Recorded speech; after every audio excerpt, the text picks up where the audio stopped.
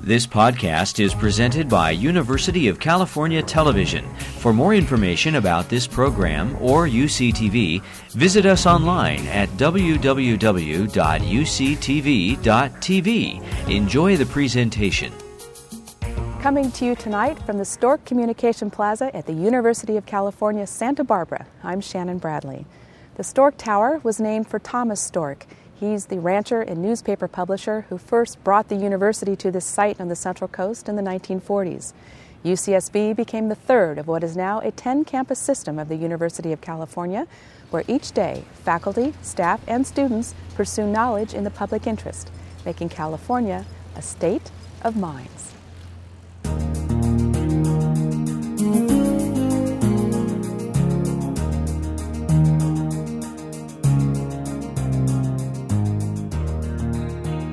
Santa Barbara is among the most popular of the UC campuses, in part because of its academic reputation, but also because of its vibrant student life, both on and off campus. One of the most active places we found was here at the base of Stork Tower, and it seems fitting that a tower named for a media man would house the campus radio station, KCSB, and its newspaper, the Daily Nexus. And it is there that we begin tonight. Our first stop was to see Jerry Roberts, the veteran California journalist who came to UCSB about a year ago as the publications director. Well, I had been in the daily newspaper business for a long time, for about 30 years, and there had been a lot of changes that had been going on in the business, and I just felt it was a really good time for a change and for me to begin to work with student journalists in a way that I could both learn from them, I think, about some of the new technologies and other changes that are going on, and they could also learn from me about, I think, some of the more traditional values and principles and ethics and practices of journalism. So it just seemed like a really good fit. Robert's primary responsibility is the business side, making sure there's enough revenue to support a daily newspaper. Though he offers advice when asked, he says it's the students who are calling the shots. So they make all of the news decisions about what to cover, when to cover, how to cover it. The decisions are all theirs, and I think that's one of the really great things about the Daily Nexus, is that it is a student paper for students and by students. The decision makers are here in the Daily Nexus newsroom. The university editor, the county editor, the layout editor, the managing editor, and the editor-in-chief. These and a dozen other staffers do a remarkable job reporting the news of interest to the campus community, 5 days a week, many while taking a full load of classes. It's a very hectic lifestyle. There's always something happening. There's never a dull moment. We're always running around trying to change the layout because something new has happened, and this story needs more space, or we got to go get a picture, or oh my goodness, this just happened. It's not boring. It's not your 9 to 5. You can, you've been here till all hours of the morning, and it's just a really great life. Oh yeah, I spend about 40 hours a week in here, probably a little bit more. And every day we meet at 5 o'clock, Sunday through Thursday, and we put together the news stories for the next day. All right, County, what do you got? We got Tickets by West. A big story on this day was the visit of rapper Chuck D, here to support the pledge drive of KCSB. His original name is Carlton Douglas Ridenhour. Chuck D made the front page of the next day's paper, along with a county story on local elections. I love this job. It's ridiculous. I try to treat it as kind of my own personal fiefdom. It's fun, having staff writers and people you can tell what to do. That's great, yeah. Isn't it? I know. Yeah. But aside from that, it gives you this feeling of satisfaction when you edit a story and you take something that, was maybe kind of mediocre and you make it something really cool and interesting to read. So yeah, and the newspaper is a cool thing too, because then the next day you can go and open it and you're like, oh, I did that, or I wrote that, or I edited that. Dana Olson also does this, a weekly sex column called the Wednesday Hump, a feature we're told is among the most frequently read in the Nexus. And it's the best outlet on campus to be able to write and be able to do stuff like that. So you come, when you work for the Nexus, you come and you go through a training session that's just 2 days long, and you kind of learn the basics of journalism and being a reporter, but then most of it is just on-the-job training. We have so little time outside the paper, what with classes, that the Nexus is your family, it's your life. I don't have very many friends outside the Nexus because I spend so much time here. And the thing is, If you have friends outside the Nexus and they want you to spend so much time with them, they don't understand how much time you have to devote to the Nexus, and they don't understand why you have to go back in at 3 o'clock in the morning to go fix something that might be wrong. They don't understand why that's important enough for you to, lose an hour of your sleep over. Whereas everyone that works here totally understands that, and it's just second nature to them. Of course you go back in to fix it. That commitment to excellence pleases Jerry Roberts. As a former editor of the San Francisco Chronicle and then executive editor of the Santa Barbara News Press, he has made a career of upholding the values and ethics of good journalism. And he's paid a price for that. In 2006, he quit the news press in protest over what he said was the owner's undue influence on news content, a feat that earned him the prestigious Penn Award for the First Amendment, but also made him a target of a multi-million-dollar legal action over his contract. Thank you very much. Thank you. Fighting litigation filed by a billionaire newspaper owner that threatens to financially ruin my family, I have quite naturally spent a lot of time in the past year reflecting on the choices I faced and made in leaving the paper. And I can tell you that it's not an easy thing for people with kids or mortgages or medical problems to go home and tell your family you've left your job for an issue of principle. Staying true to his beliefs has been an inspiration to the Nexus staff. This is a guy he's getting sued for $25 million, and he's gone through a lot of things, and you never see him stressed out. He's always calm, collected, and he still has a sense of humor. I think that's something to look up to. Setting a good example is important to Roberts. In terms of what you're going to do it because you care about it. It's you can make a lot of money doing a lot of different things, but if you're not passionate about the work that you're doing, if you don't care about it, if you don't look forward to doing it, if you're not excited by it, if you don't have a good time doing it, if it's not fun, you ought to probably look for something else. Finding what you love and doing it with heart, a lesson not lost on these young scribes.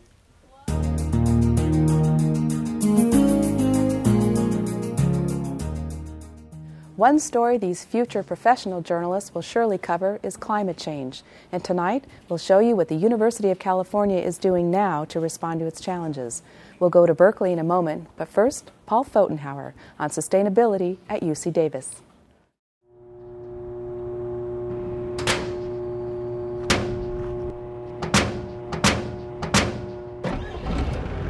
Juice, power, energy.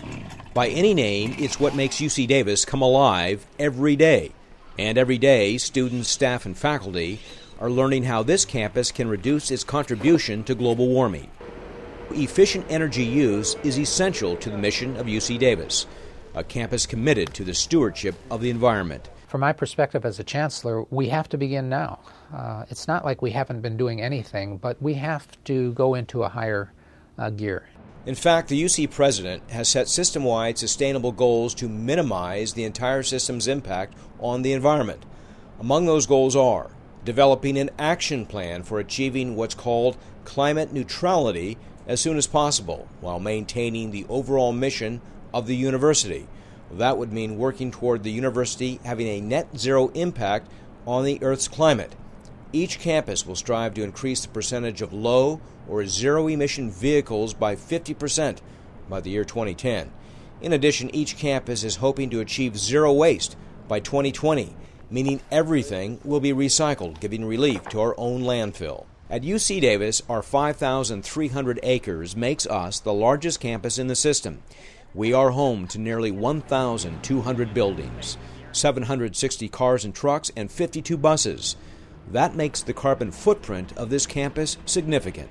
Amy Fole of the campus's Environmental Health and Safety Unit converted the campus's energy consumption in 2005 to carbon dioxide emissions and found that this campus produced 228,893 metric tons of gas in 2005. That's the same amount of CO2 gas produced by driving 54,000 cars for a year. The biggest contributor to our carbon footprint is the natural gas usage and electricity consumption. The energy bill for campus is about $25 million per year, of which about $15 million is for electricity and about $10 million for natural gas. If you include all of our auxiliaries that pay for their own services, we're up about $45 million for the total campus utilities program. Just by updating mechanical systems, the campus will save $1.5 million a year in energy costs and reduce the carbon footprint by 4%. New campus facilities are designed with 5 principles. They are sustainable sites, energy efficiency, water conservation, wise use of building materials, and indoor air quality. The Gladys Valley Hall included those elements, and as a result, it is the most energy-efficient building on campus. It uses 35% less energy than other buildings its size. As part of our sustainable sites measures on this project, we used a native meadow grass to both reduce the water needed for irrigation as well as create a natural look here. And that does involve a change in aesthetics. Instead of people seeing a clipped lawn in some of the buildings around campus, you actually see more of a natural meadow effect. Also, the rainwater that collects on the roof runs down through these pipes into this rock-lined channel, and that actually seeps into the ground and recharges the groundwater instead of overflowing and going directly into the stormwater system. The UC Davis R4 recycling program just received a statewide award for best practices for the work on effectively reducing waste on this campus. Lynn King, the project manager, says in order for the campus to meet the zero waste goal by 2020, it means more than just recycling. There are a lot of industry vendors out there that we're working with to generate zero waste. So it's not just going to be what we can recycle, it's going to be what we buy. So that will be the strategic sourcing project, the environmental preference purchasing. That is also a huge key for this whole process to work. 55% of the campus is purchasing recycled copy paper, and the goal is to get that to 100% as soon as possible. 1,000 acres of this campus is intensively landscaped and maintained. That includes 9,000 trees, hundreds of acres of grass, and a 2-mile-long arboretum. 100% of the green waste goes back to the landscape in the form of fertilizer, mulch, and ground cover. In the summer months, the campus uses more than 1 million gallons of water a day for irrigation. We're excited about the fact that we've got a new central system that makes watering so much more efficient. A $1 million computer now controls all the systems by monitoring the water content of plants. The campus will save 700,000 gallons of water a week. That's enough to fill 25 to 35 swimming pools every day. All fertilizers used on campus are now 100% organic, and for every tree that dies on campus, 2 are planted. Trees capture thousands of pounds of carbon dioxide every year and replace it with oxygen. The key to sustainability is not just living the green life. Rather, it's about continuing research and teaching the next generation. In the classroom, design students are learning a concept called cradle-to-cradle principles. That means that designing so that there is no waste in the future. That's really our ultimate goal, not to recycle, but to produce no waste. UC Sustainability Chief believes that the goals set by the university are achievable. I have to be optimistic that we can achieve them because society depends upon it. We have to come up with solutions as a society, and the university is the innovator, or one of the innovators of society, come up with new ideas. We have all this brain power on our campuses, so if we can't do it on our campuses, where else can we do it? The transformation to a sustainable society will be challenging, but we need to remember that this is an investment, not an expense. After all, we live in critical times. Paul Fotenauer reporting in Davis.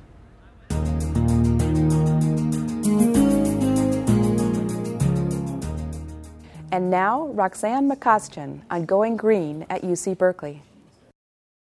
The public's attention these days is focused intently on the problem of global warming and the damage we're doing to the earth.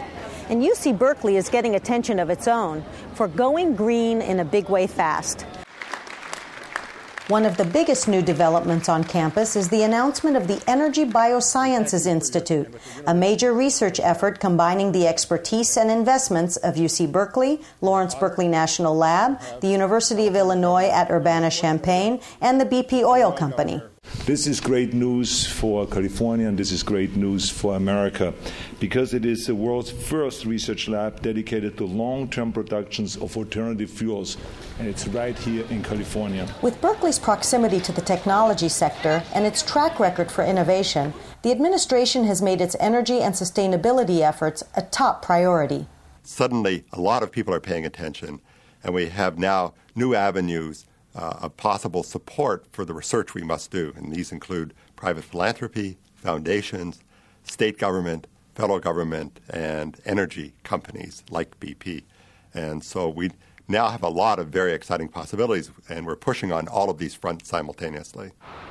To help us move away from using fossil fuels for transportation, EBI will invent technology to improve biofuels, fuels made from plants instead of oil.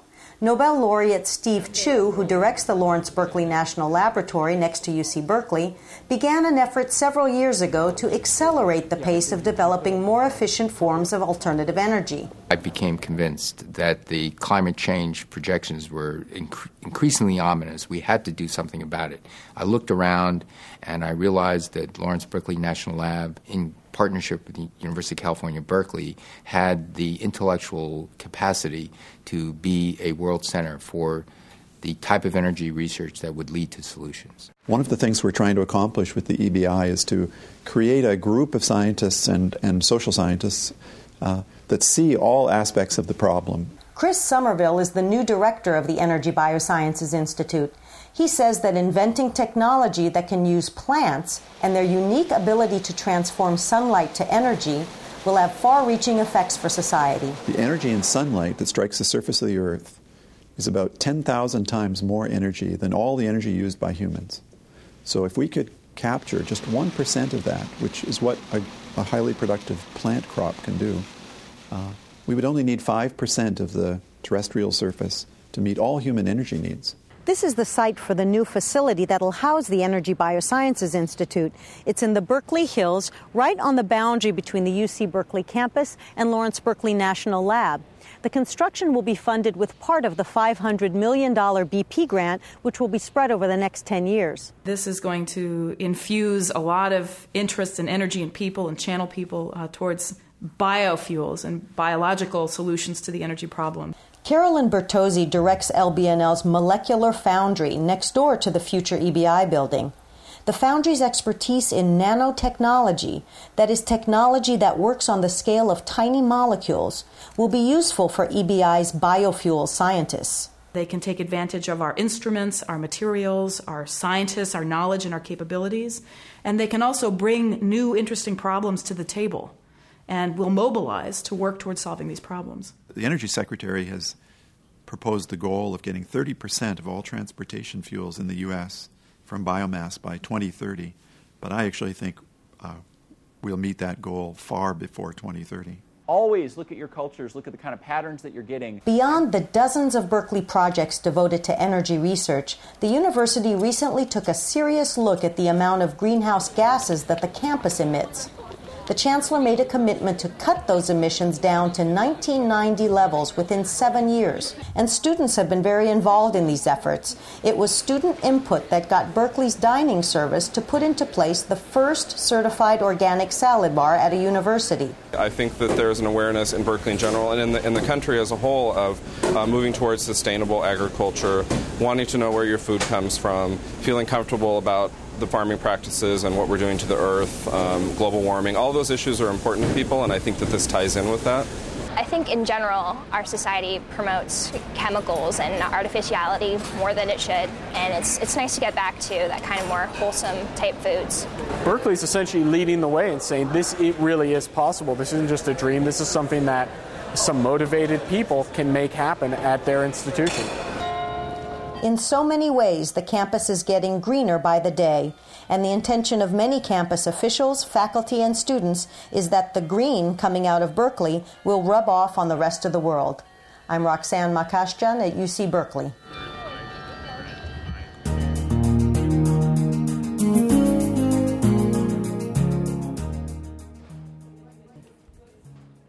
I'm now in the archives section of the Daily Nexus newspaper. And who could have guessed when the first edition was published in the 1960s that someday UC researchers would make news by studying the genetics of dogs to understand humans? That's exactly what's happening at UC San Francisco. Larissa Brannon explains. The entire dog genome, a detailed map of dog genes, was sequenced in 2005. With this wealth of information available, researchers at the University of California, San Francisco and the University of Pennsylvania launched the Canine Behavioral Genetics Project in an effort to identify and better understand the genetics behind panic and anxiety disorders and aggression. Dr. Steve Hamilton, a human geneticist and psychiatrist at UC San Francisco, is co-leader of the project. It's basically a collaboration between geneticists and animal behaviorists trying to get at the genetic basis for complex behaviors. In the short term, what we would like to do is determine if there are genetic influences on dog behavior, like something like noise phobia. Is there an influence from the dog's genes? Behavioral disorders are one of the main reasons dog owners give up their pets. Many end up abandoned, in shelters, or are euthanized. You want to go under? Under. Under. There you go, good boy. Melanie Chang's goal is to help owners keep their dogs. A lot of times people are very determined, but they don't really know what to do. And if they don't understand the mechanism behind the problem that their dog is experiencing, then they can't effectively deal with it. And so I've known many people who, despite their best efforts and all of the help that they could receive at the time, were not able to make their relationship with their dog successful and keep the dog in the home because the problems were too complicated or beyond their means to treat. And so once we understand exactly what's happening with all of these dogs, then we'll be able to more effectively keep the dogs in the homes. And that's really what I would like to see out of this. In the long run, understanding behavioral disorders in dogs may also shed light on similar behavioral problems in humans. As a psychiatrist, I'm primarily interested in behaviors related to human psychopathology, and that means something like anxiety or aggression.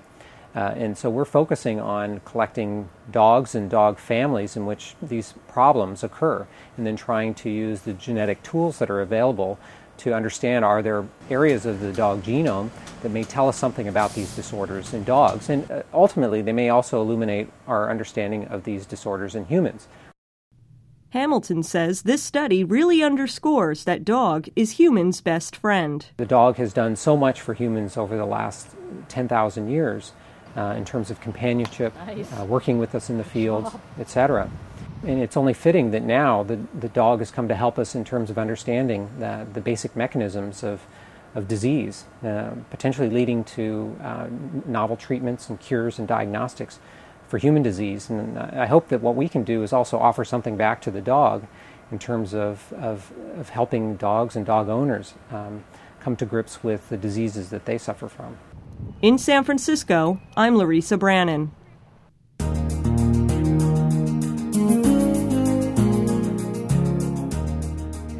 And finally tonight, your car and the road communicating with one another to make your drive a little easier, a little faster, and a lot more safe. Here's Jim Sissel. The VII California program is a successful and unprecedented initiative for vehicle infrastructure integration.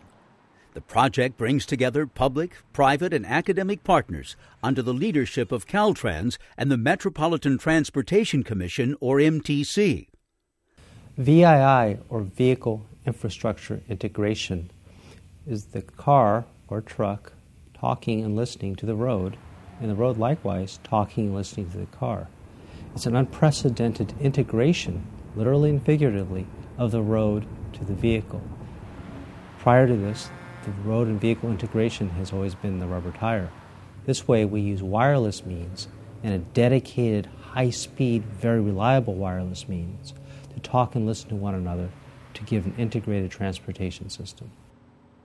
The ITS Joint Program Office of the U.S. DOT has recognized the leadership, innovation, and significance of the project by officially including it into the federal VII effort. The VII California testbed, which is located on the San Francisco Bay Peninsula, has been in operation for nearly 2 years and is the nation's first realization of VII. Auto industry partners have joined with Caltrans and the MTC to develop applications that use the testbed. Traffic management, on-ramp metering, the applications abound because you have this unprecedented information source from the vehicle and you have this unprecedented way of getting information quickly and reliably into the vehicle. Support for the infrastructure development is provided by ITS researchers at the University of California PATH program and by Telvent Faradyne, which operates and maintains the San Francisco Bay Area's 511 system.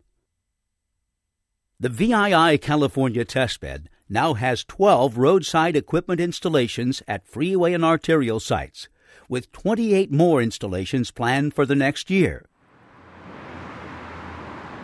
Essential to VII is the vehicle-to-roadside communication provided by DSRC radios.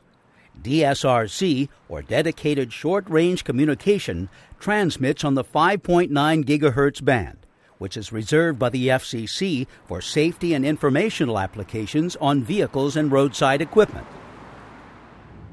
Time-critical and location-critical messages, such as this incident message, can be delivered to the drivers as they approach the affected area. In this demonstration, signal phase and timing information is received, then displayed in the vehicle. The in-vehicle display changes synchronously with the signal head that faces the driver. By combining the DSRC broadcast with in-vehicle sensor systems, the user interface can warn the driver about a potential signal violation. DSRC can also send data from one vehicle to another vehicle. In this demonstration, vehicles send emergency braking messages. The in-vehicle display integrates these vehicle-to-vehicle safety messages with the infrastructure safety messages. Warning, red light! Warning, red light! I personally have a safety vision. That is the ability for intersections to talk to cars, for the ability of drivers to understand when that light is going to transition, the ability of the car to tell you that you're going too fast for the conditions on that roadway means safety of life. It means everything to my job. In the end, VII California aims to combine the resources, expertise, and innovations of the public sector, the auto industry, aftermarket suppliers, and other private sector participants for the benefit of the traveling public. This is Jim Sissel at UC Berkeley.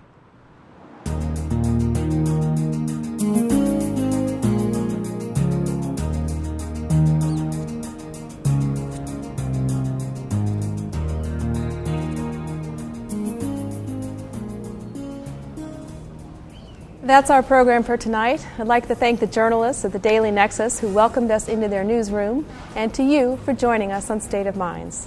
Signing off from UC Santa Barbara, I'm Shannon Bradley. Good night.